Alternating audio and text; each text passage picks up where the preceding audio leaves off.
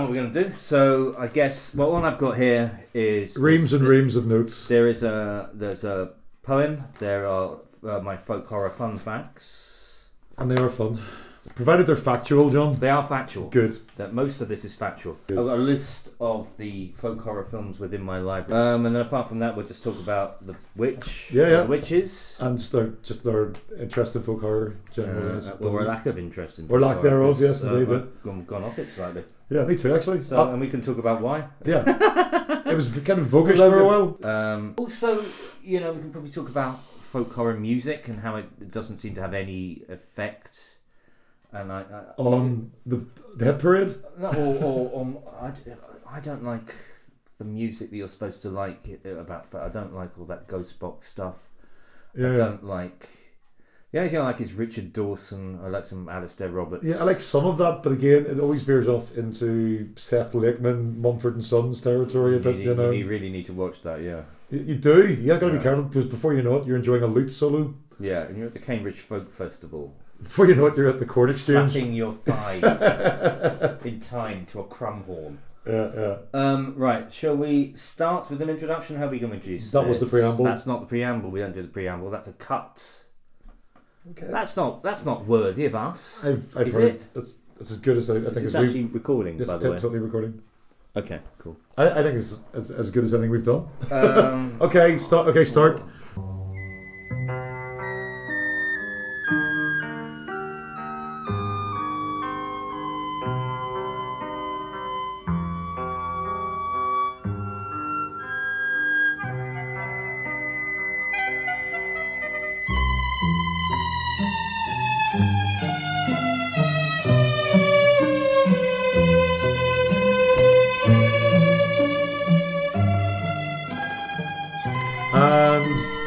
Good evening. Good evening. Hello, John. Hi, Joe. Welcome to Stalemates. The mates that are stale. Yeah. And that kind of wording is. Well, I think that is particularly apt here. So we haven't done this again for a while. I think the last one we introduced as being we were rusty and we didn't know what we were doing because we hadn't lived for so long. And this time we're even rustier. Guess what? Yes. We've completely forgotten what we're doing. Yeah. Our blades are not remotely whetted. No. We haven't stropped anything. Really There's nothing stroppy about us, Joe. I think you can say that safely. No, we haven't got the energy these days. Have you ever used a whet stone? I've applied stone to blades before. Have you really? Yeah. Right. In my mum's kitchen. Who else? Where else? I'll tell you a thing, Joe. When I was growing up, I had two prized possessions because we didn't have much, as you know. We've discussed this. My poor childhood. Lumps of coal for Christmas, I know. Well, I had a lump of flint and a single dart. Yeah. I had no dartboard, but one of my favourite things was to throw the dart at a wardrobe.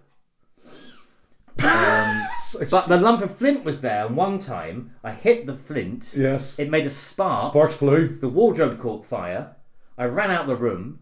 I ran back in the room. I quickly put out the fire because it didn't really take. It wasn't. Are you telling me that you? It was PDF. Tell me you started a house fire, a domestic fire, with a lump of flint. Yeah, I nearly burnt the house down. That's actually almost impressive. With a hobby, which was one of your two hobbies. One of the most reductive hobbies anyone's ever had: throwing a dart at a wall. Yeah. You're breaking my heart and my credulity at the same time. Oh, that's like a Bros story. Don't they have a story that's a bit like that? But I was their first Bros. Back off. Setting fire to a house. I think, but their stories end with someone trying to cut a tree down with a butter knife. I never pierced a twin or anything like that. You were more the incineratory kind of route of removing those trees. Okay. Anyway, John, that's an early preamble there. That's nice. My God, we got in early. Yeah, we did. We've still got it. What are we talking about today? Well, John, as previously agreed before we embarked on tonight's escapade, we're talking about folk horror. Yeah, I remember that. You remember that? Yeah, that was a thing for a while. It was. Apparently it was quite voguish. It was very voguish. In fact, I think you and I were even a member of a folk horror club. Yeah. That was 2 years ago. Things were different. Draw a discreet veil over the whole thing. That was before Brexit got real. Yeah. Well, I think there's a weird correlation between Brexit and folk horror. I think there's that strange coziness of the past that people want to retreat back into. The yearning for a simpler time that didn't really exist. And, like a supernatural Morrissey. But also the weird conspiracy theories that go along with that, the sort of bubbling morbidities that lurk beneath the surface. Oh yeah. That's a lot like Brexit as well. That's a lot like the causes of it. Like a satanic midsummer murders. Yeah, which of course there are several of those. They are. They're actually the best episodes. Well, everything always is with a bit of magic thrown in. So why are we talking about folk horror, John? Why did we decide to embark on it? Is it something that I think we initially assumed that we love? But on closer inspection, we're not so certain anymore. I think it's something we assumed we knew a lot about, so we wouldn't have to do an awful lot of research. And then I had to sit down today and try and think of things to do. And it was surprisingly hard work. Yeah. Because it's a very expansive area. You could talk about folk horror music, folk horror art. Yeah. There is folk horror poetry now. But, I mean, there's literature. But it's mainly films. That's what people are mainly interested, I think, in terms of folk horror. And that's certainly my focus when I think about it. A word of the moniker, folk horror seems to, obviously, it's a thing that's applied to a set of things that have a certain uncanny, supernatural, rural artifice about them even. You fool. I've got What you've done is you've waded straight into one of my folk horror fun facts. I've waded in with my bloomers on. Yeah, I think so, because I think you said that. Where did this come from? Well, I'll tell you where. Excellent. Mark Gatiss is credited with the invention of the term folk horror in his TV programme A History of Horror in 2010. But it was used by director Piers Haggard in an interview for Fangoria magazine 7 years earlier. Haggard directed one of the key folk horror films, Blood on Satan's Claw, and his daughter Daisy Haggard appeared in Psychoville with Gatiss's League of Gentlemen colleagues Reece Shearsmith and Steve Pemberton. She also appeared in 2 episodes of Doctor Who, but not the ones Gatiss wrote, which is fucking typical. Because it would have been so neat, wouldn't it? Wouldn't it though? I could have tied it all up in a bow. And the problem with her appearances in Doctor Who were that she played the girlfriend of James Corden. Twinned with Corden. Twinned with Corden. Actually, there's a small town outside Normandy that's twinned with Corden as well. They aren't happy either. I'd rather be twinned with Croydon, I think. I think I would. I think I am. But that's another story. That's actually not even necessarily true, but I think because there are references to in about 1932 to things being folk horror. But in terms of what we're talking about, that is the even within that fact, the Mark Gatiss fact is immediately undermined by the further fact that Piers Haggard referenced it 7 years before. Yeah, I think so. So I think Piers Haggard, for our purposes and for all intents and purposes, are we going to give that one to him? Yeah, I'm giving that to Piers Haggard. He can have it. And he did make a very good example of the genre. Piers Haggard is, of course, the great-grandson of H. Rider Haggard. Indeed he is. And I was going through all the books that H. Rider Haggard wrote, just to tie it in again, because I'd lost the Daisy Haggard thing. That wasn't working for me. Yeah. Just to get something like minimum purchase, or, King Solomon's Mines, or any of those. Nothing. You couldn't have anything. Zilch? No, not really. Although I did read that somebody called him a genius of racism at some point. That's quite the laurel wreath. Is that when you're really good at racism, or is that when your racism is ingenious? No, I think it's when he's really, really good. I mean, nobody belittled African nations like H. Rider Haggard. He really went for it. I have an interesting fact about H. Rider Haggard. I used to think it was, don't laugh, it was called King Sullivan's Mines. Right. For years, because I only ever heard it. I never saw it written down. So, and also Sullivan was a common name round my way. That was King Sullivan's Mines. I have a less interesting fact. I once... I'd love to hear it. I know, can you imagine? Plumbing the depths. I used to write a blog under the name of H.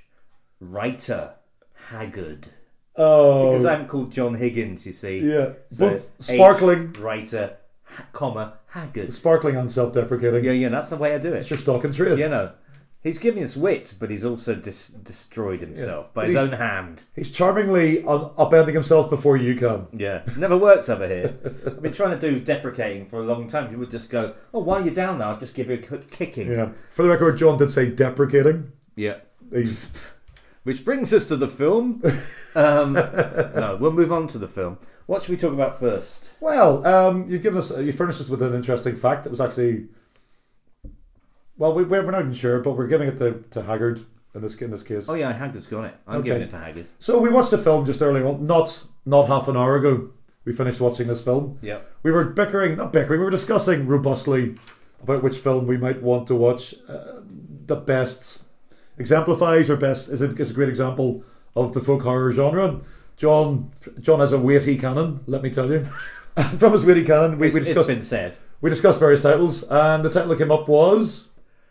Well, you say it's the best. I mean, we picked The Witches. What we plumped for. Not the Roald Dahl one, the 1966. Not the obvious thing. one. Well, that's not really folk horror, is it? I suppose it could be, yeah. I guess so. I suppose it is. It has an element. It's got witchcraft. It's got small petty fears magnified onto a supernatural stage. Yeah. But we didn't go for that one. We went for the 1966 small English village is invaded by witches. No, John. Hammer film. Incorrect. It's not. The witches were always there. It's invaded by a white Hollywood star that comes to the village to be a teacher. Well, Joe, not even that, because by the end of the... I don't want to do spoilers, but by the end of the film we find that pretty much all the witchcraftery is based in one person. Yeah. And everybody wakes up as though it were a dream. Yeah, and the acting is remarkable. It's like Peter Brook's school of theatrical expression. They're like, what? Well, let's not skip to the end. We've got to get through the entire plot first. But I think we might have jumped a few furlongs ahead. We really have done that. We are rusty at this, you're right. No, we're good. Let's not go for the film first. That's a teaser. Okay. Let me give you a fun fact about folk horror. Oh, and then we can talk about Here's to the Health of the Barley Mow, which we also watched earlier. That was bizarre. That was quite bizarre. Right, here's one of my fun facts. Go on. Oh, it really isn't that fun.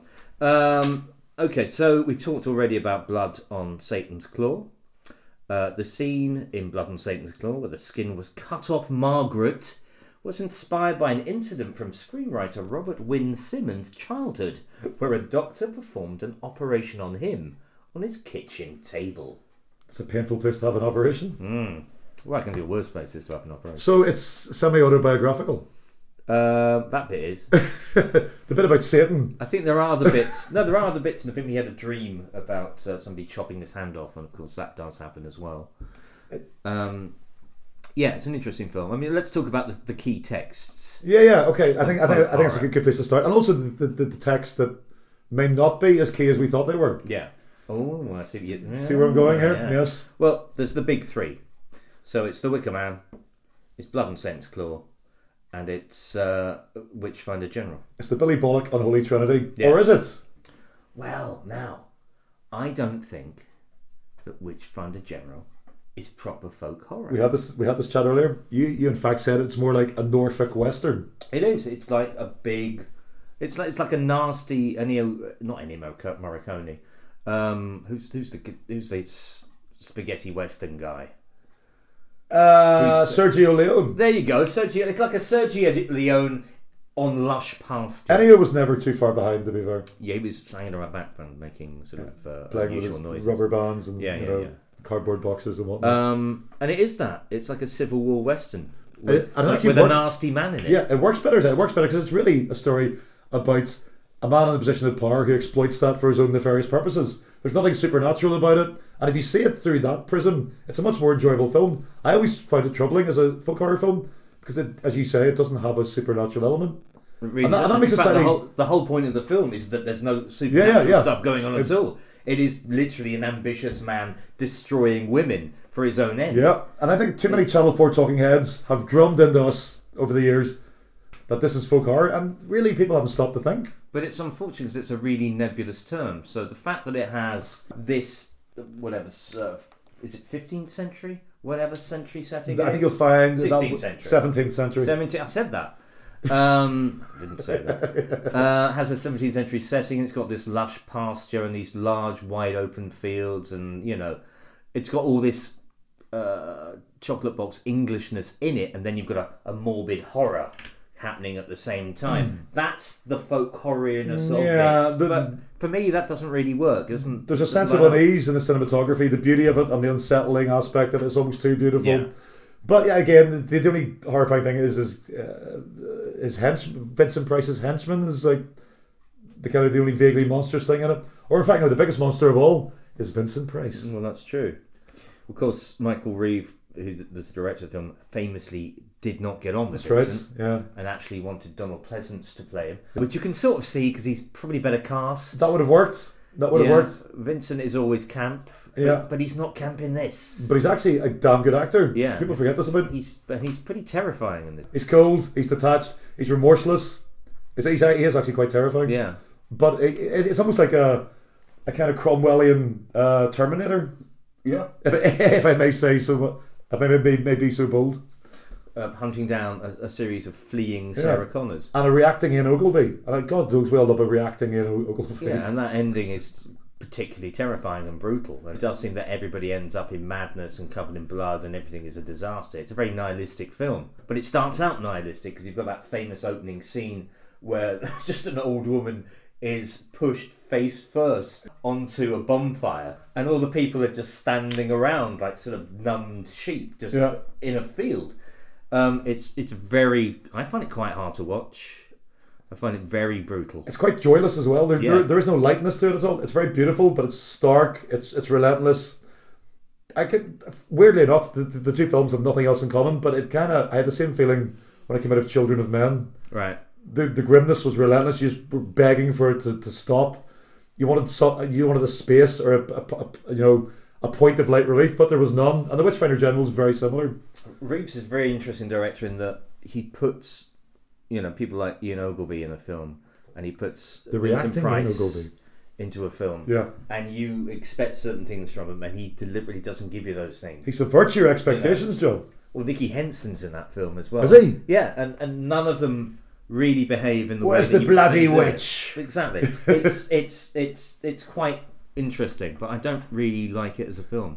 So did Nicky Henson take his medallion off for that role? Because I think it would have been quite anachronistic. Yeah, no medallion required on this particular occasion. Or biker helmet. He's wearing a helmet. He is period specific, Nicky. I will give him that about his acting. I mean, the apotheosis. I can't even say apotheosis. it. Apotheosis of his career was Fawlty Towers episode. That's Nicky. That's what about the Psycho Demon biker film? Psychomania. That's folk horror. Oh my God, that is folk horror. No, we've stumbled onto a Wooded Cops I wasn't expecting to stray into. Do you think that's folk horror? Definitely is. Why wouldn't it be? Think about the premise, right? Think about the premise. Give me 2 seconds to gather my thoughts. Right. So what happens is there's the mystery between Beryl Reid and Nicky Henson, who's his mother. They dance around the house. She's a witch, worships some sort of frog god. His dad's been dead for some time. There's a medallion. There's a mysterious butler. Yeah. He goes into a room. There's a weird dreamlike scenario. Yeah. He learns the power of life after death. He kills himself, he comes back from the dead, they dance around a druidic circle. In the end, they turn into a stone circle. It could not be more folk horror. And that was the pitch that got it greenlit. That was the pitch that got it no money at all. Hear me out. Beryl Reid, horribly underfunded. Beryl Reid and Nicky Henson have an uncanny compact. Tell me more. Take my money. Yeah, the frog god is your heart. There is a froggy vibe to the film, isn't there? Yeah, there is. Yeah. Actually, do you know what, John? I think you've convinced me. It is folk horror. It is folk horror. Does it pass the Gatiss test? I don't know. He's not here. I don't know what the Gatiss test is. Let's not invoke Gatiss. He might turn up.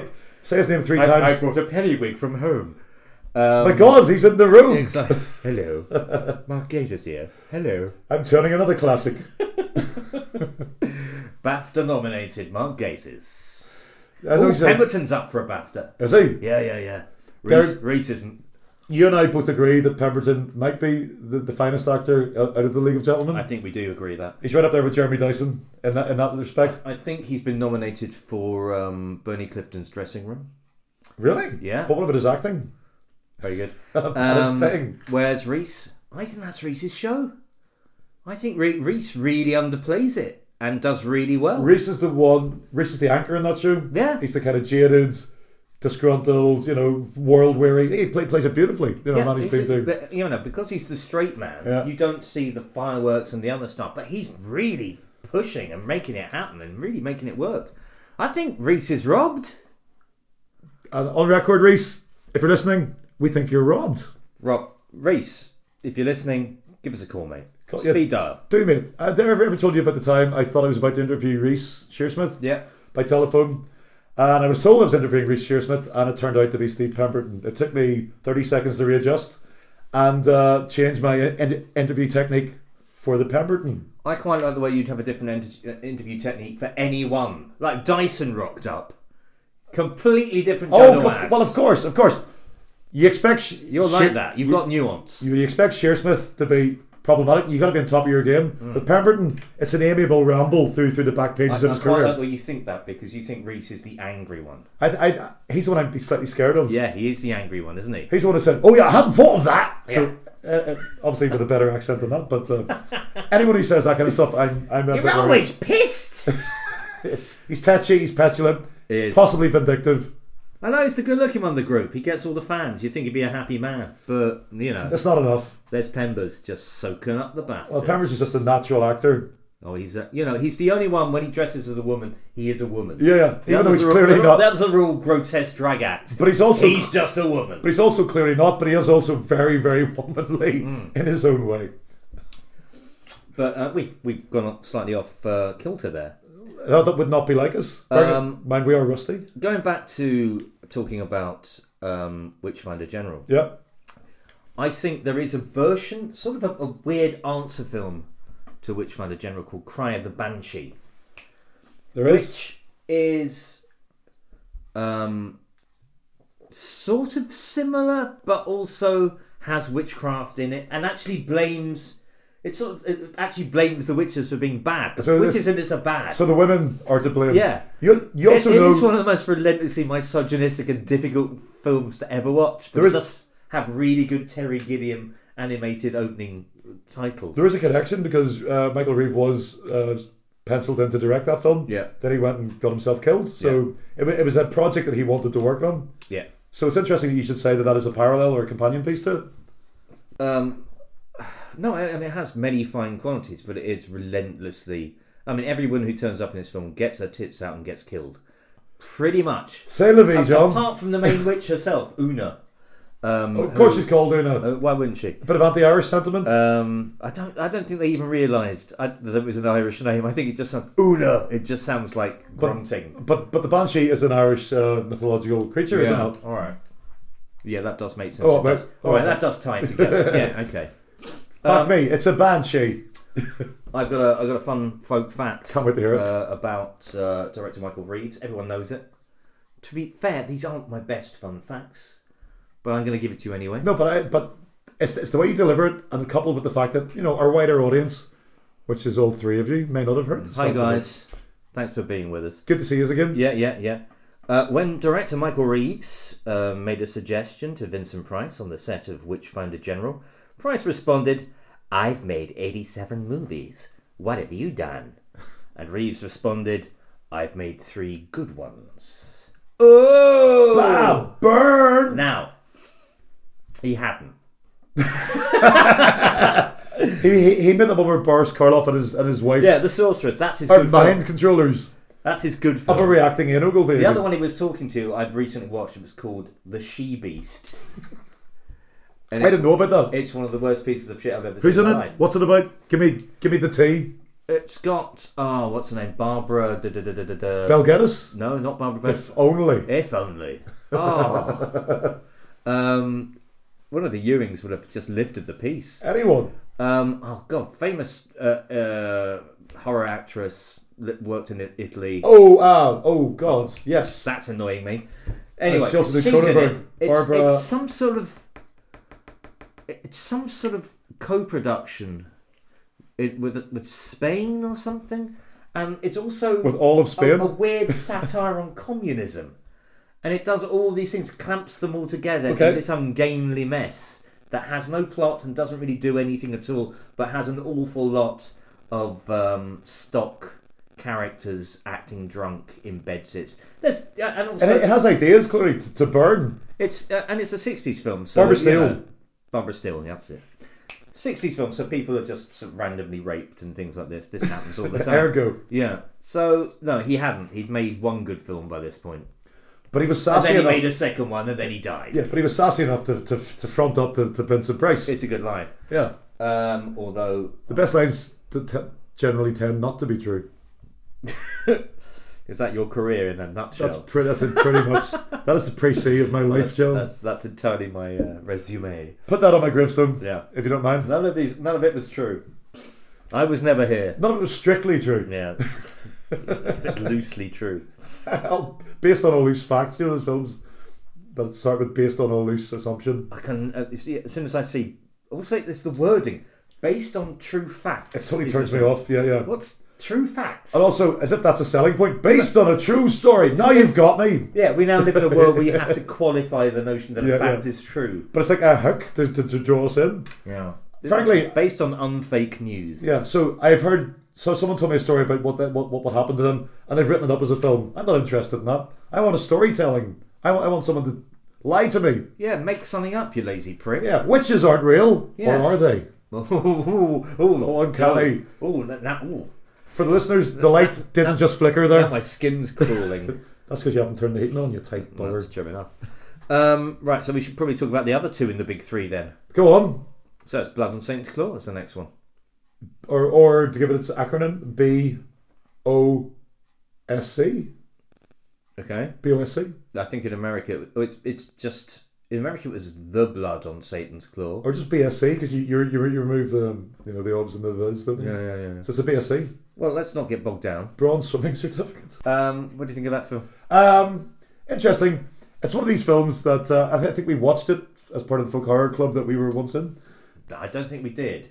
I'm pretty sure. I remember there's a pretty good reason why we didn't. I remember there was a loud friend of ours that bellowed most of the way through it, and I missed most of the key plot points of the film. That was every single one of those meetings. Yeah. Yeah. Okay, but it's an interesting potpourri of ideas. It has all the right ingredients. Potpourri? Potpourri, yeah. What vile potpourri is this? Potpourri in it. Well, quite the opposite, you know. To His Catholic Majesty. King James II. May live long in exile. Patrick Winemark.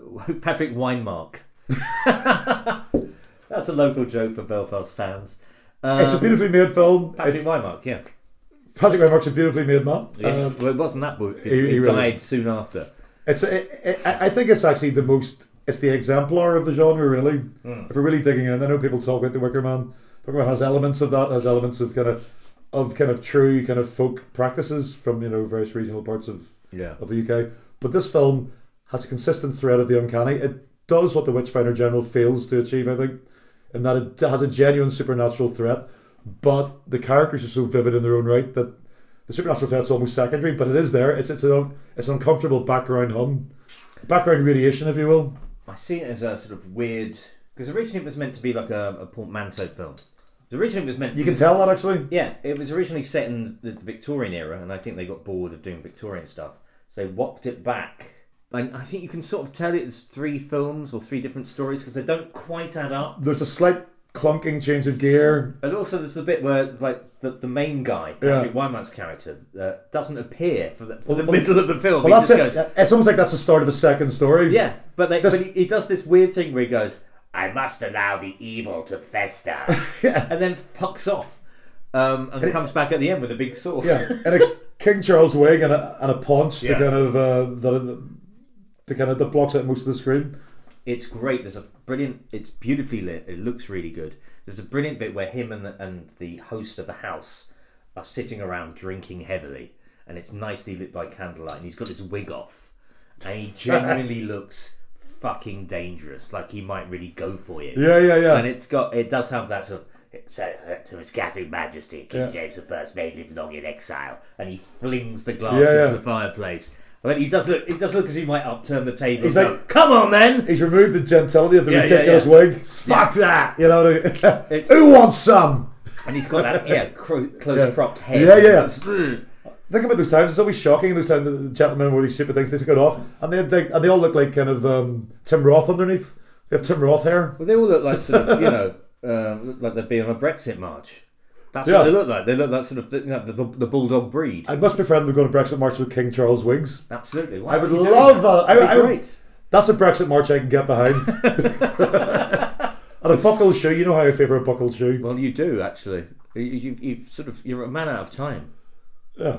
You look great in a periwig. Thank you very much. Maybe with a beauty spot there. Yeah, I've been trying to grow one for years, but it keeps wandering around my face. I can see you with a metal nose. yeah, you have to take it. When your syphilis gets too much. Yeah. From the aesthetically beautiful to the monstrous. Thank you, Well, John. you say, what's wrong with Robo-Nose? Imagine you swimming. You cut through the water. Oh yeah, or you might sink. Like a clipper. Like a clipper. Yeah, exactly. Full of tea. The cutty snark. Very good. Good God, who says we're rusty? You're practically on fire. God, you can hear the hinges coming off. I can see that lump of flint in my hands. I think you're right. Well, obviously, there was a period in my life where I watched The Wicker Man every day. Naturally. That did happen.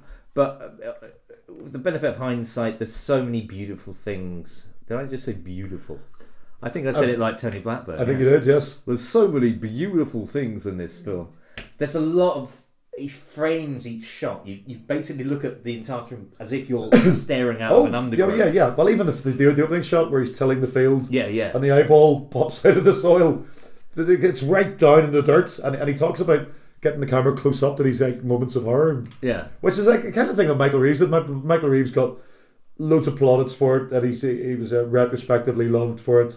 Whereas Haggard was kind of career move, dying young. Really good. Haggard did something very similar to this movie. There was some really innovative cinematography, some beautiful shots, beautiful use of landscape, a better example of folk horror, and yet, who's Pierce Haggard today? Yeah, exactly. It's Daisy Haggard's dad. Exactly. That's fame. Fickle. It's the kind of oddly beautiful girl from those 2 episodes of Psychoville. I mean, I say oddly beautiful. There's a lot of adverts. Very good voiceover artist. She's very versatile. Yeah, that's what voice that. That's like I said, she's very versatile. Well, yeah. And so are you. Well, you know it. I think of the 3, although it, to coin a phrase that people are using in completely the wrong context. Coin it, John. Coin it. It is problematic, Joe. It's of its time. The Wendy Pabry rape scene, which apparently was Tony Tenser's idea. Tony Tenser was the executive producer. Tony Tenser. Sorry, Tony can Tenser. Can we just pause for a second and contemplate the name Tony Tenser? Tony Tenser. If there was an executive producer on a movie from the 60s, it would be Tony Tenser. Tony Tenser. He's the guy who set up Tygon Films, so, of course he is, yeah. you owe him a lot. I can make things happen for you, kid. Chomp, chomp. But he did come out of an exploitation background, and I think they were basically told, more tits, more sex. Yeah. And they did an impromptu rape scene in this, and it's actually quite up close. Again, the camera work is quite up close and unpleasant, and it's got a certain visceral kind of ugliness to it. But to say something's problematic from a specific time is problematic in itself, I think. I think it's being disingenuous about the mores at the time, about what was acceptable. I think it's possible to enjoy something whilst also appreciating its shortcomings and its failings. I absolutely agree. It's still a very difficult watch now. That scene, I find that scene very problematic. I find myself fast forwarding through it because I think it's unnecessary and doesn't really need to be in there. B, it's just so horribly ugly. Yeah, and it's Zoe from Doctor Who, for God's sake. Zoe from Doctor Who. I should have said it your way. It was more plaintive. Well, yeah, but you gave me time to reflect. Yeah, So there was pause there. Yeah, but I mean, generally speaking, and also we haven't talked about the soundtrack of that film, which I think is one of the greatest soundtracks of all time. Wonderful. Do we know who? Mark Williams. Mark with a C, like Mark Bolan. Mark Williamson, I will say, but I might you be want to say? wrong. I can, luckily with the benefit of modern technology. That's just off the top of my head. I don't know everything, but yeah, it's extraordinary. The music on that and just that descending sound of the way the music goes. It's just so sinister. It's so extraordinary. I'm not really talking very well about music there, but you get the idea. No, I do. You get the idea. I'm impassioned. It's if you think about it. That wonderful descending arpeggio. Yeah, it's gorgeous. And all the way through it, it's just got these weird sounds. It's Mark Wilkinson. Mark Wilkinson. Mark with a C. You're quite right, John. It's a fantastic soundtrack. It's beautifully shot. It's a genuinely creepy tale. The best of these tales are set in that kind of turbulent period of English history. Yeah. Because you Brits, I'm digressing somewhat. A lot of these movies... Can't pin this shit on me, Joe. A lot of these movies are set in that turbulent time of English history. Yeah. where the nation turned in on itself, and there was like Well, there's been a series of those repercussions. Yeah. There should be. But is it interesting? There how should be even- some Brexit folk horror films, I think. I think there will be. Yeah, probably will. I think almost Kill List was like a couple of years too early. Yeah. Because I think it would be a fantastic Brexit movie. Is Kill List a folk horror movie? Of course it is, yeah. Definitely. I've got a list of folk horror films that I own that I will probably tell you, and we will just go. We won't go through the list, but I'll just go. Look, I own these. I think these are folk horror. It's literally exhaustive. And if anything, if anything goes reaching out and you go, no, what? You're mad. That's crazy talk. Yeah. Maybe we can discuss that. So I'll do that maybe later on. But my favourite thing about this film, I think, is the weird. There's Linda Hayden, who's fantastic in it, by the way. Oh, yeah. But the weird ambivalence of it all. Like when Satan turns up at the end, hopping on one leg, because he's... basically, the story of this film is that Satan is growing himself into the world. That's right, yes. On the limbs of some children in this village. The children are his petri dishes. So... by the end of the film, he's got everything apart from one of the main guys. An elbow? Ralph. No, he's missing a leg. Of course he is. So he's in the background. You see him. Yeah. He looks like he's made of folded leather. Yeah. It's a bizarre kind of image of Satan. And he sort of see him hopping around in the background while Angel Blake, who's his messenger on Earth, who is growing his eyebrows, is standing around in the front licking knives and looking a bit mad. And Linda Hayden's great at this. And then he does this incredible... give me my skin. Give me my skin. It's uncanny, John. It's like Satan's in the room right now. And then Patrick Wyman's character, who hasn't been in it for about 45 minutes. With wig back on. Yeah. Rocks up. There's a fire. He comes launching at the devil, the actual devil. The devil himself. And gets, like, he's fashioned a massive sword, which is also a cross. And just literally hoists him in the air with this. And the film finishes on this sort of look through the fire. You just see this little hole in the fire with his face in it. And he's got this look on his face like he's fucking loving this. And you don't know who is actually evil in this. Who's the monster here? Yeah, who's the monster here? And no other... Is it Satan or the Impaler of Satan? Yeah, no other horror film I can think of has quite that weird power. Also, the shots are staggered, like still head of that, like sort of SLR photograph. But as you say, it's also clearly signposted early on that Wymark is a monster in his own right. A monster. It takes a monster to kill a monster, I suppose. Yeah, and that's what you get. You really feel that. To go back to Tony Tenser, he had his own ideas. Obviously, he's that kind of guy. He is. He wanted to call Blood on Satan's Claw, which, as a title, is problematic. But he wanted to call it The Ghouls Are Among Us.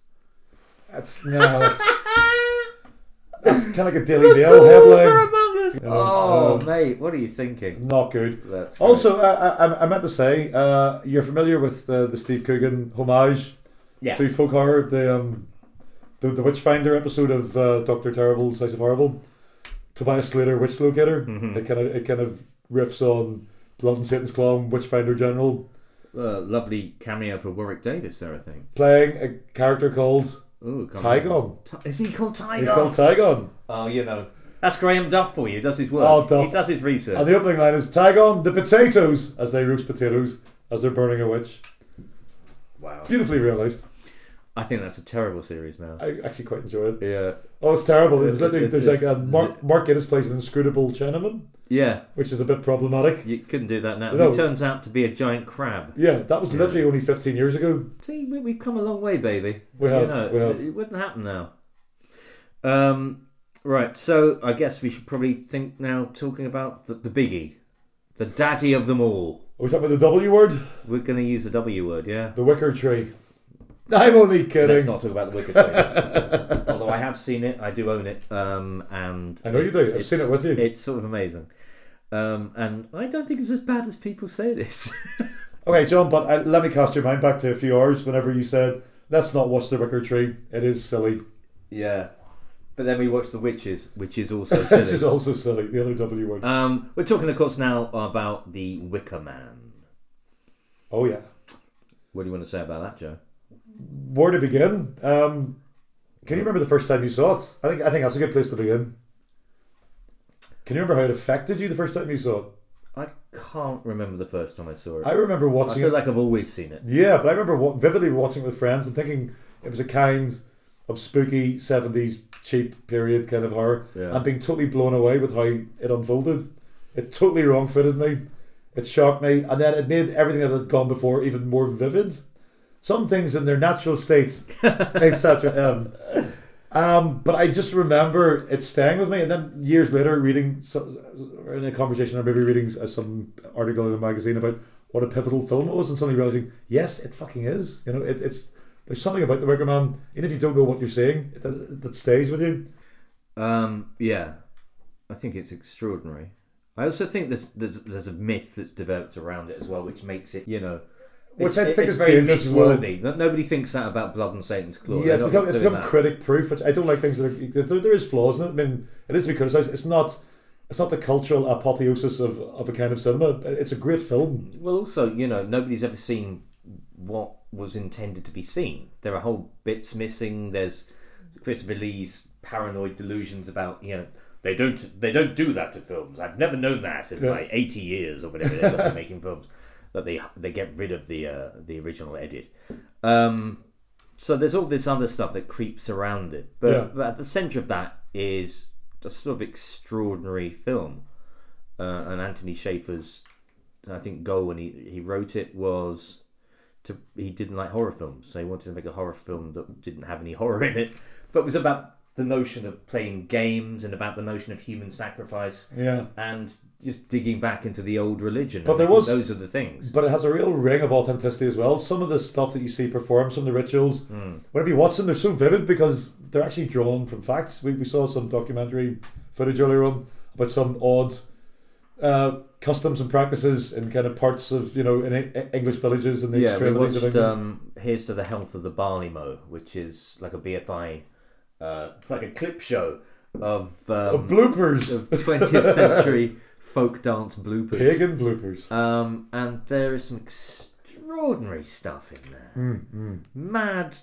strange mystery play hodgepodges of stuff. Yeah, and the hobby horse, the fixation on the hobby horse, which is all kind of this is material that the Wicker Man drew on, and Schafer and the director Robin Hardy spoken at length. The sinister teaser. About how he wanted to be as authentic as possible, and it really has that, and that's what makes it so, I think, such a resonant and powerful film.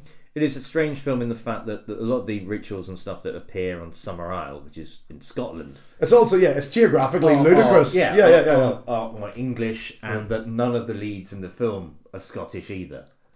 Although the only way that rings true is that Lord Summerisle is a English Victorian philanthropist. He comes from a long line of English Victorian philanthropists who populated that island. But you've got Edward Woodward, who's English. You've got Christopher Lee, who's English. You've got Dan Chilento, who's Australian. You've got Britt Ekland, who's a Swede. And you've got Ingrid Pitt, who's Polish. Lindsay Kemp. Lindsay Kemp. I have a fact for you here about Lindsay Kemp. Lindsay Kemp, who played Britt Ekland's father, was in fact only 4 years older than her. What? I know, it's mad. My you would God. think to look at them. It's like Wilford Brimley all over again. I have checked it out, and it's Oh true. my God. He was born in 1938, which makes him 35 in the film. She was born in 1942. I've got to be honest, Lindsay must have had a tough paper round. He did not look 35. I'm so sad that you said that, because, I hate that when people say that. But he's 10 years younger than me in that film. Ooh. He looks like my dad. Slightly paler, to be fair, but I know I keep treading on landmines. John, help me. But then again, he is the same age as Graham. Graham, if you're listening, so when you put that he's not listening. He's not listening to the first one. No. When you put it into context, he looks fine. Although Graham will add a laughing emoticon whenever we post this on social media. Will he? Like he's enjoyed it. Yeah. Well, we'll see if he enjoys this. Won't have heard a note, a decibel of this. I had my birthday just this week, Joe. I know that. Happy birthday, John. Thanks. And Graham emailed me to say, what, you're 48? Lol. I can't believe you're 10 years older than me. And I'm like, Graham, I've always been 10 years old. Yeah. That's how it works. Yeah, But yeah. he would not let it go. It was like a dog with a bone. Time is linear. 10 years older than me. You're still 10 years older than me, John. Yeah. What gives? I keep doing it.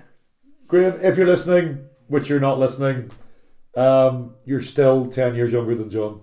I'm going to carry this on. Until I die, I will always be 10. Even then, I'll still be 10 years older than you. John maintains a vendetta.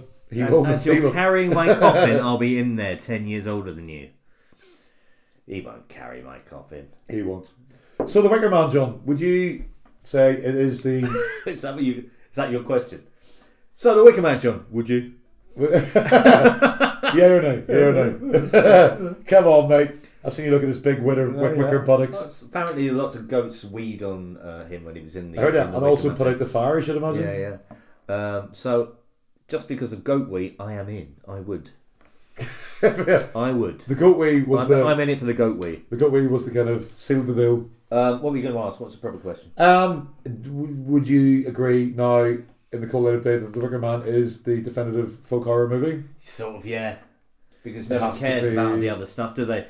You know, that's the Big Daddy. That's the one with a festival named after it. That's the one that people go and look at the remains of it. That's the one that's... Basically, that's the one that the League of Gentlemen got their hands and claws into. They completely riffed on that for half a career. But I think the League of Gentlemen are the ones who started the whole folk horror revival anyway. I think they're the architects of this. Are they the reasons that people of kind of taste and Discernment. discernment in our community gather together to enjoy folk horror? I think they are the ultimate source of this. And something the BFI has excuse my vernacular, a hard on for folk horror at the minute. Well, it is interesting, and also it sort of comes out of a very fixed period of time. So you think you can talk about it in a very definitive way, Yeah. because it sort of didn't really. It was like the late '60s and then into the mid '70s, and it goes away. There's a certain But nostalgia. actually, that's not about it. true. There's a Yeah. long strain of other things that come off it. Yeah. And they don't all come. You can have Australian folk horror. You can have lots of different things. Tell me one Australian folk horror. I can't wait to hear this. What's it Picnic at called? Hanging Rock. Picnic at Hanging Rock would be one. I've just said one. Long Weekend. I don't think I know that one. It's brilliant. It's like a couple of total arseholes go off into the outback for a weekend to try and fix their ailing marriage and kill loads of animals on the way. And then yes, nature yes. takes its terrible revenge. Yeah. It's brilliant film. Oh my god, amazing. Really brilliant. There is a kind of Australian gothic kind of horror kind of genre. There was other films. Well, there's a film writer called Everett de Roche, who's one of my favourite film Everett de writers. Roche. Everett de Roche. He's a Telegraph columnist. He's not actually Australian, but he lives there, or lived there. And he wrote a lot of things that have this sort of weirdness to them. So he wrote Harlequin, which isn't a folk horror, but is a strange film. Robert Powell in that? Robert Powell. Yes. It's basically a retelling of the story of Rasputin in a sort of blandly not quite America, not quite Australia land. And a haunted Robert Powell. Yeah, and he's in bondage gear and his this thing going on with this kid. And Robert Powell in bondage gear. It's quite strange, but he also wrote Patrick, and he wrote Road Games, and he wrote a lot of my favourite films, which are he's just great. And he's written this film called Frog Dreams, which is going to be folk horror, and yet I haven't seen it yet because I got the DVD for my birthday and I haven't watched it yet. So there is a lot of Australian, and also it's because of the nature of the country and stuff. Yeah.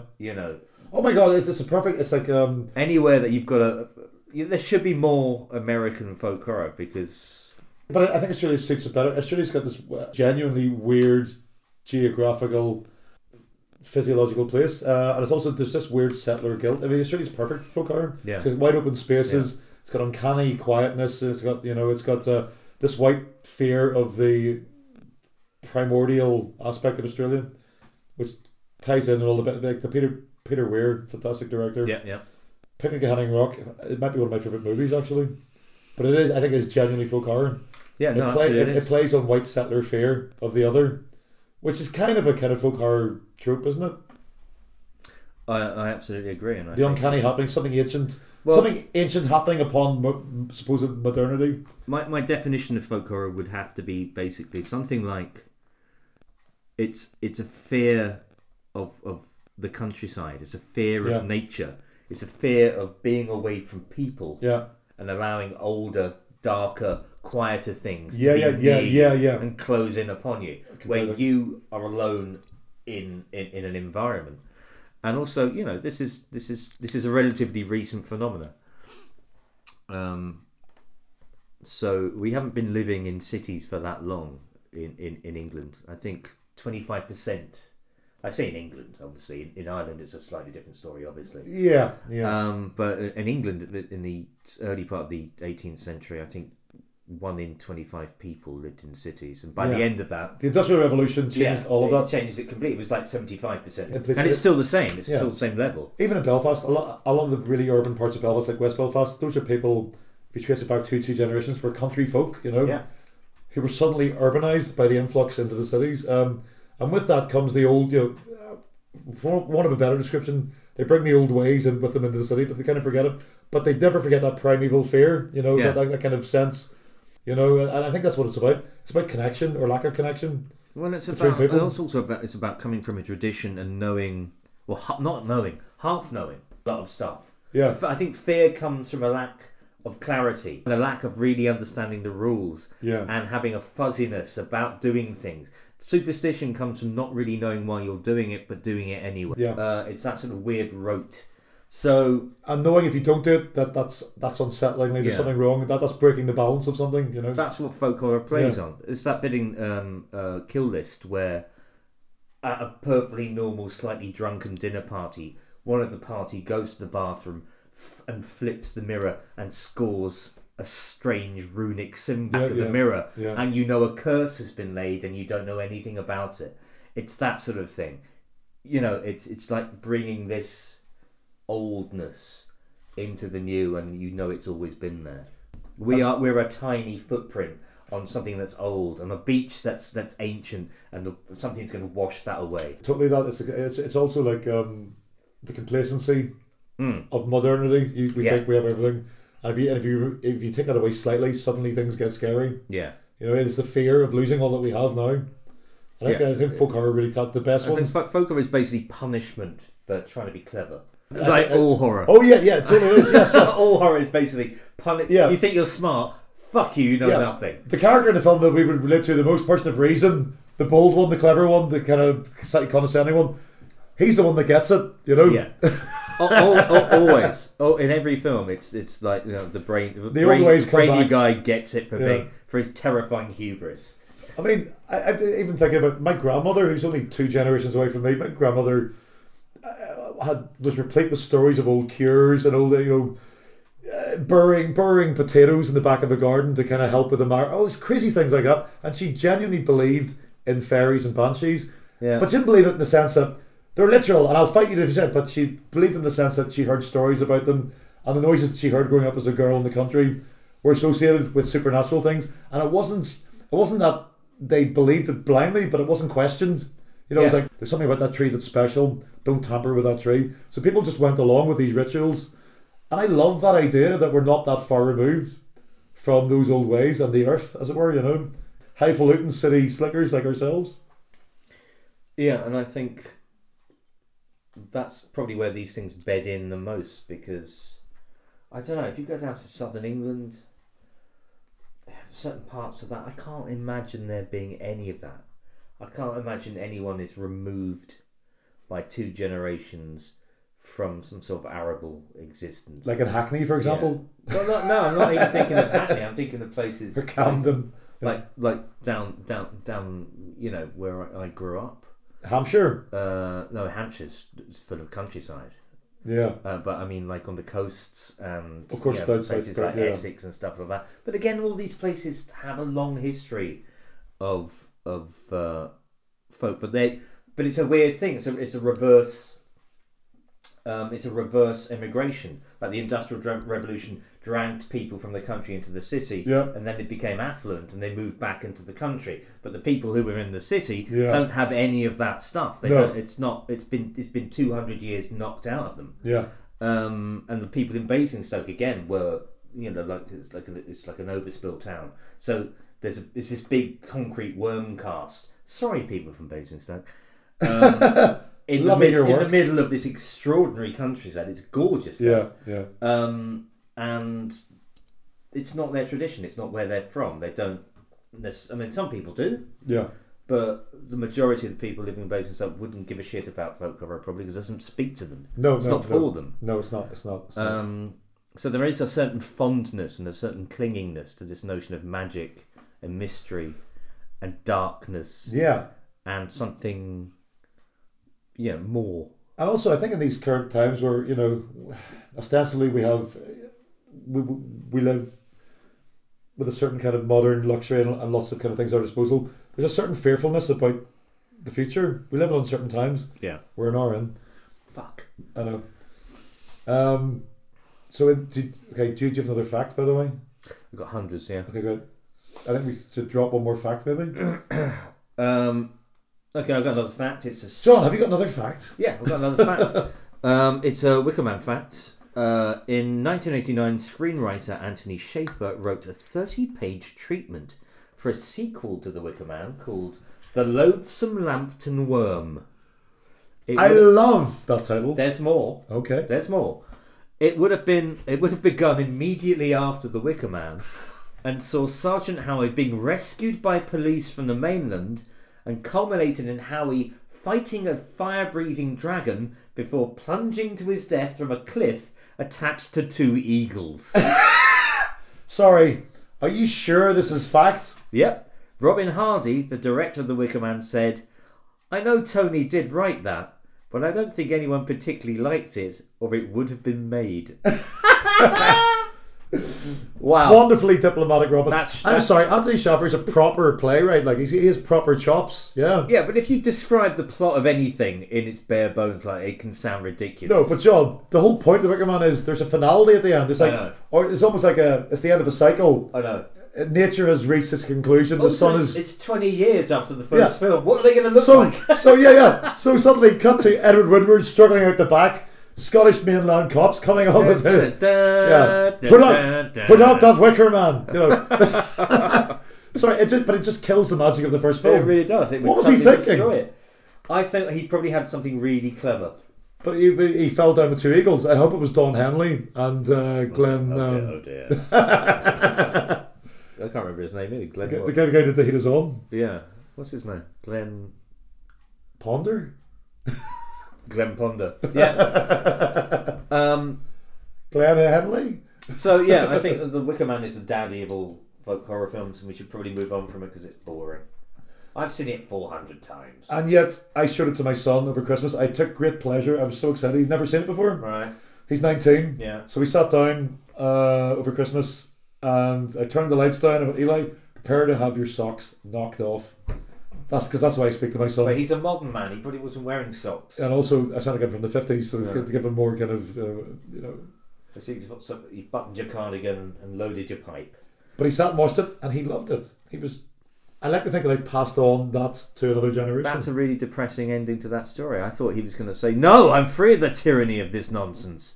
But he just loved it, like everyone else does. This kind of horror riff on kind of traditional kind of British folk customs bores me. Yeah, didn't bore him. But it didn't bore him at all. No, he liked it because it's got. You can't argue with that ending. No, you don't think. You think all the way through.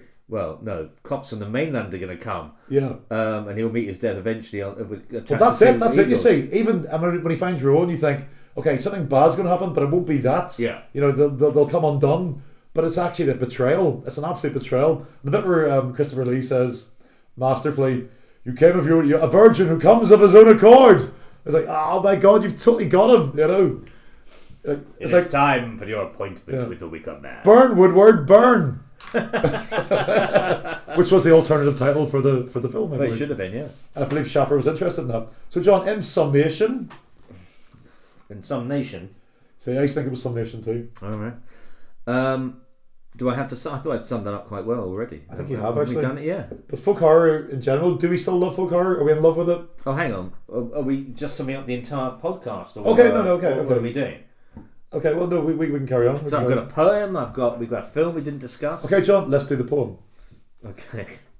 Should we do the song? Yeah. Seems kind of foolish now. All right. 1, 2, 3. John's Poetry Corner, me lovely. Do it like Scott Walker. Go on. John's Poetry Corner. Come on, Jackie Chan, so yeah. Okay, so this week's this episode's poem is by a poet called Bob Beagrie. Yeah. It's a poem called Scales. And it goes something about like this. The girl from the islands gave me a strip of cured fish skin, slightly larger than my palm, crispy and translucent when held to the light, like a page from Poseidon's Bible, a patch from a mermaid's cape.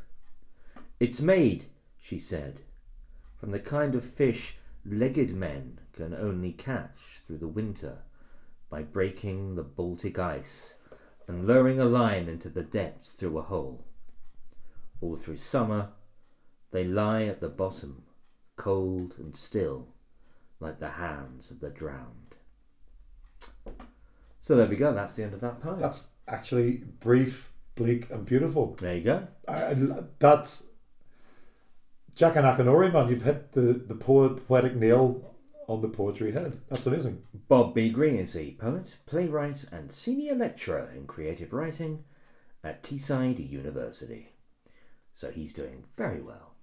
Turns out Bob believes you can teach people to be good writers. Well, he taught himself. I don't know if you can teach other people. Bob, I doff my mummer's hat to you. There you go. Well, that was nice. That was a beautiful poem. Yeah, and I think it answered the brief. So and it was a brief. It fully met the brief. Yeah. Yeah. Well done, Bob.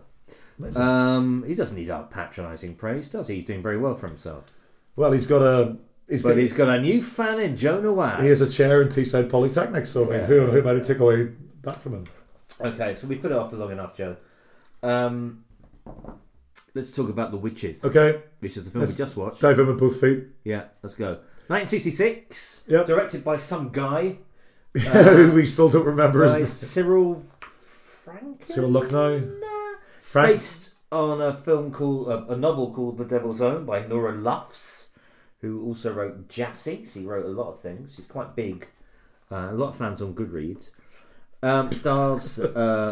he's good. We all have. Yeah. Stars Joan Fontaine, Alec McCown, Kay Walsh, Ingrid Bolting or Ingrid Brett, as she was here, and Martin Stevens. And I don't know. What did you think? Well, I've seen it before. Where do you start? Yeah, but watching it this time, I enjoyed it more than I thought I would. It's very silly. It starts. I'll tell you where it starts. It starts with a slightly problematically racist African tabloid. Can we just agree to stop calling things problematic? I just love. I just say they're racist. It's the P word. Yeah, fuck them. The P word used to be Protestant. Now it's problematic. Yeah, it's problematic. Yeah. It's racist. It's out and out racist. It's balls out of the bath but, racist. I mean, things were racist then. Patrick from EastEnders plays a kind of terrified native who sees the bad juju and runs out a window. But basically, it starts with Joan Fontaine experiencing being on the wrong end of African black arts. Yeah. And then it cuts to the modern day, and then it cuts to a lovely English village, a beautifully shot English village. Yeah. It must be said. Hadderby, I believe it's called. In Buckinghamshire. Yeah.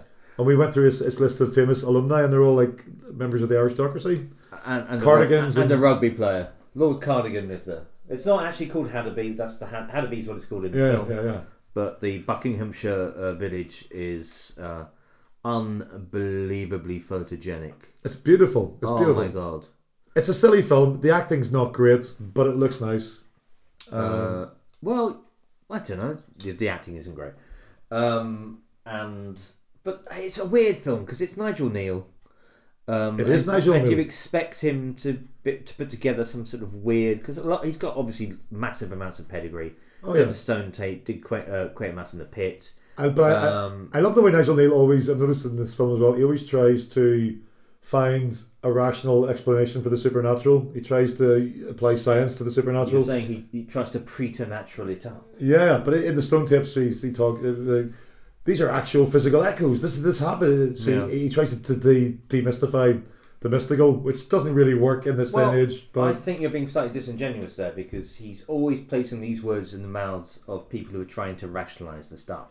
So in the Stone Tape, they're all scientists. Eddie and the boys would be interested. Eddie and in the it. boys! Always trying to find ways of describing things that they can't understand.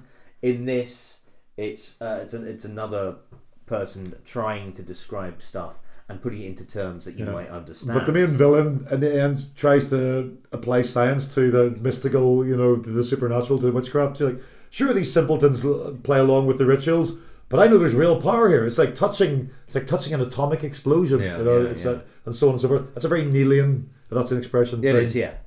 I don't know. I really like this film. It is silly, and there are strange things in it, but I think it's quietly effective. It has a real menace going all the way through. But it's not menace. It's a sense of real strange unease. Yeah. You have an unreliable main character. She's already had in the first scene. She's having a breakdown.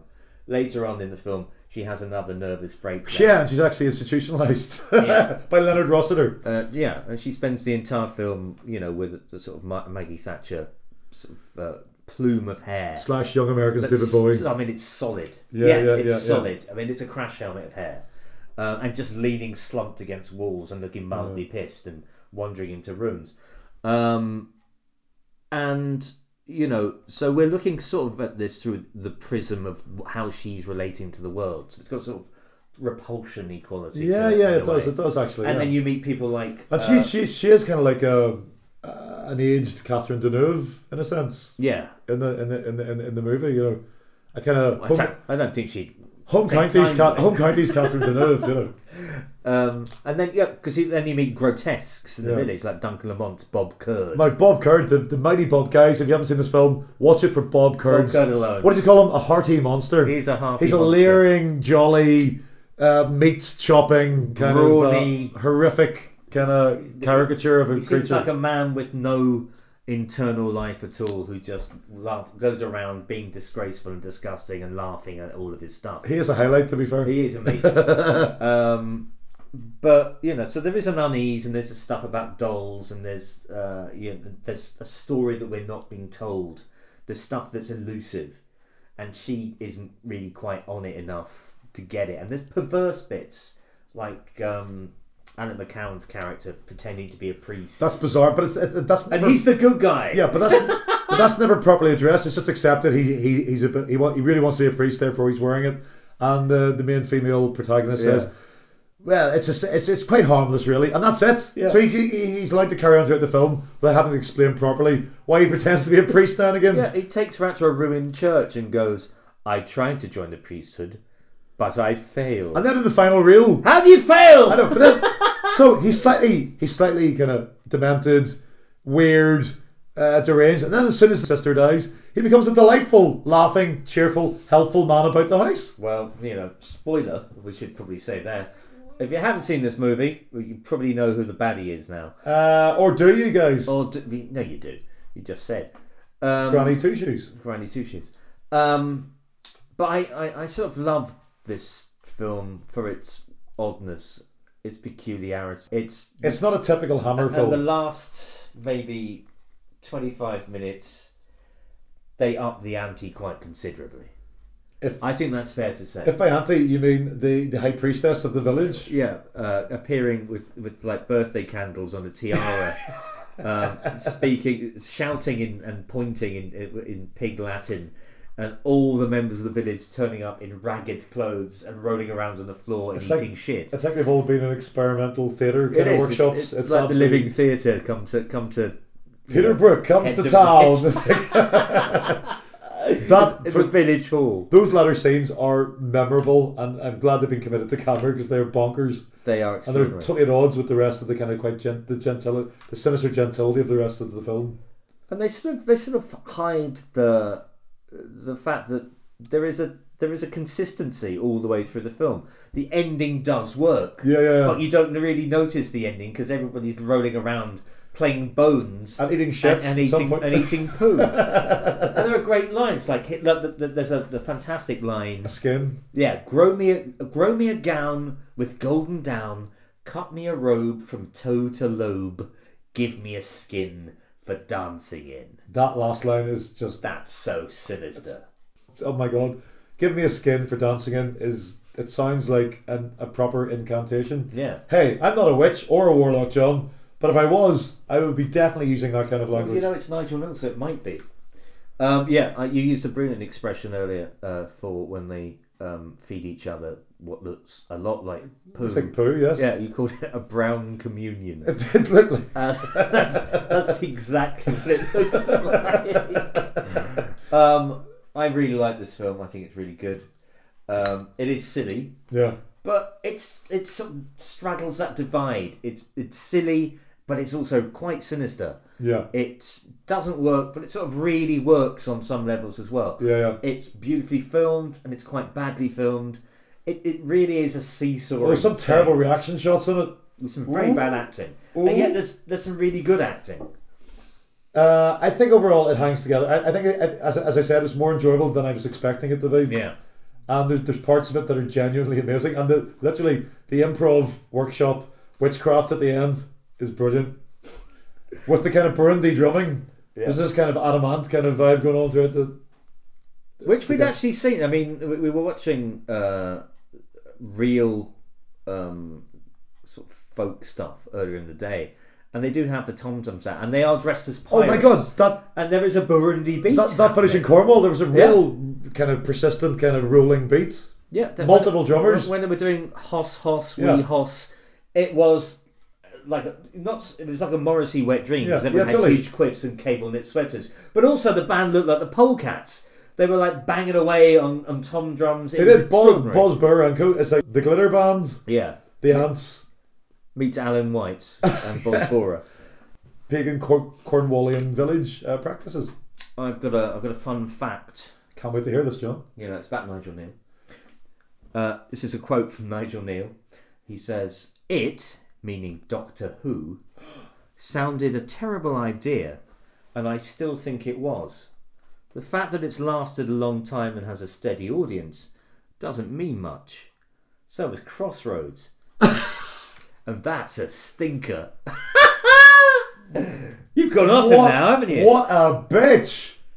Is that because he never got a Doctor Who writing gig? No, I think he just genuinely thought it was rubbish. Really? No, he thought it was like, he said later on that he thought it was trying to do horror things for too young an audience, that he had kids that age and he didn't want them to watch it. And then I think Are you shitting me? Have you seen some of his output? Yeah, but that's for adults. Oh, okay. Also, he watched The Demons, and he basically went, "Well, I watched Doctor Who, and it was just basically one of my stories," which I think he has a point Yeah, on that but one. The Image of the Fandal is also a total Nigel exactly. Kneale story. Right, so that's folk horror comprehensive. We haven't really talked about any of the films. We've done the big three, and we haven't done anything else. I think it's better to focus on the important ones. I think you can get bogged down. I have a really, really good fact though. Go on. Which doesn't relate to anything. Do you remember the TV program The Owl Service? I do. Yeah. Which is folk horror, definitely. It's about again city folk arriving in a Welsh village and being forced by some sort of power beyond themselves to reenact a story. Not unlike the Stone, not unlike the Children of the Children of the Stones. Stones. It's a similar, very similar thing. It's written by Alan Garner, who also wrote Redshift and The Weird Stone of Brisingamen. I think that's how you pronounce it. So he's a proper folk horror icon. At Manchester Grammar School, the Owl Service and Redshift author Alan Garner excelled at sprinting. and would often run with mathematician Alan Turing, Of course he would. who, according to Wikipedia, shared his fascination with the Disney film Snow White and the Seven Dwarfs.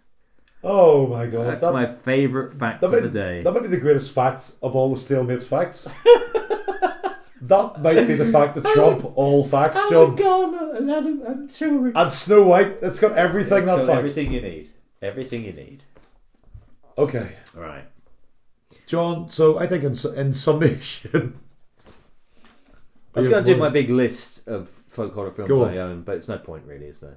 People know what folk horror is. We know you have a massive canon. I've got a big canon. Literally, it's shelf after shelf. I know. The powder monkeys are through the roof. I tell you. There was debate as to whether we should play Shouts or was it Theme from a Village or Requiem for a Village, which is amazing. Pendus Fan, Yeah. Children of the Stones, as mentioned. Your list goes on and on and on. I could go on and on. I've got Wicker Man, Blood and Satan's Claw, Cry of the Banshee, Valor in Her Week of Wonders, Kill List, A Field in England, Whistle and I'll Come to You, Pender's Fen, A Warning to the Curious, Robin Redbreast, Red Shift, The Owl Service, The Stone Tape, Moraine, The Spirit of Dark and Lonely Water, The League of Gentlemen, Shout, Phenomena, Excalibur, Wakewood, Puffball, Frog Dreaming, Ghost Stories, The Innocents, Requiem for a Village, Halloween 3, The Company of Wolves, Quatermass, Conclusion, The Demons, Hot Fuzz, The Amazing Mrs. Blunt, Mr. Blunden, Psychomania, Photographing Fairies, An American Werewolf in London, Wurzel Gummidge, and Hereditary. All of them folk horror. It was always burning since the world's been turning. I wasn't quite as fluid as I wanted to be there. But it was still impressive. It was still That's impressive, quite yeah. a list. And they're all folk horror. I will go to my grave saying that American Werewolf in London and Wurzel Gummidge are folk horror films. They are. Definitely are. They're exactly as we've described it. They are perfectly folk horror. I think we pretty much nailed folk horror. That's all your folk horror needs, right? Yeah. Fuck you. If you want more folk horror, phone your solicitor. Yeah. Phone your politician. They won't be. don't be care. All I will say is, guys, thanks for listening, and we don't like strangers in these parts. Goodbye, John. Bye, John. And on that day there was a girl, and on that girl there was a man. And from that man there was a seed, and from that seed there was a vine. And from that vine there was a man, and for that man there was a grave. And from that grave there grew a tree.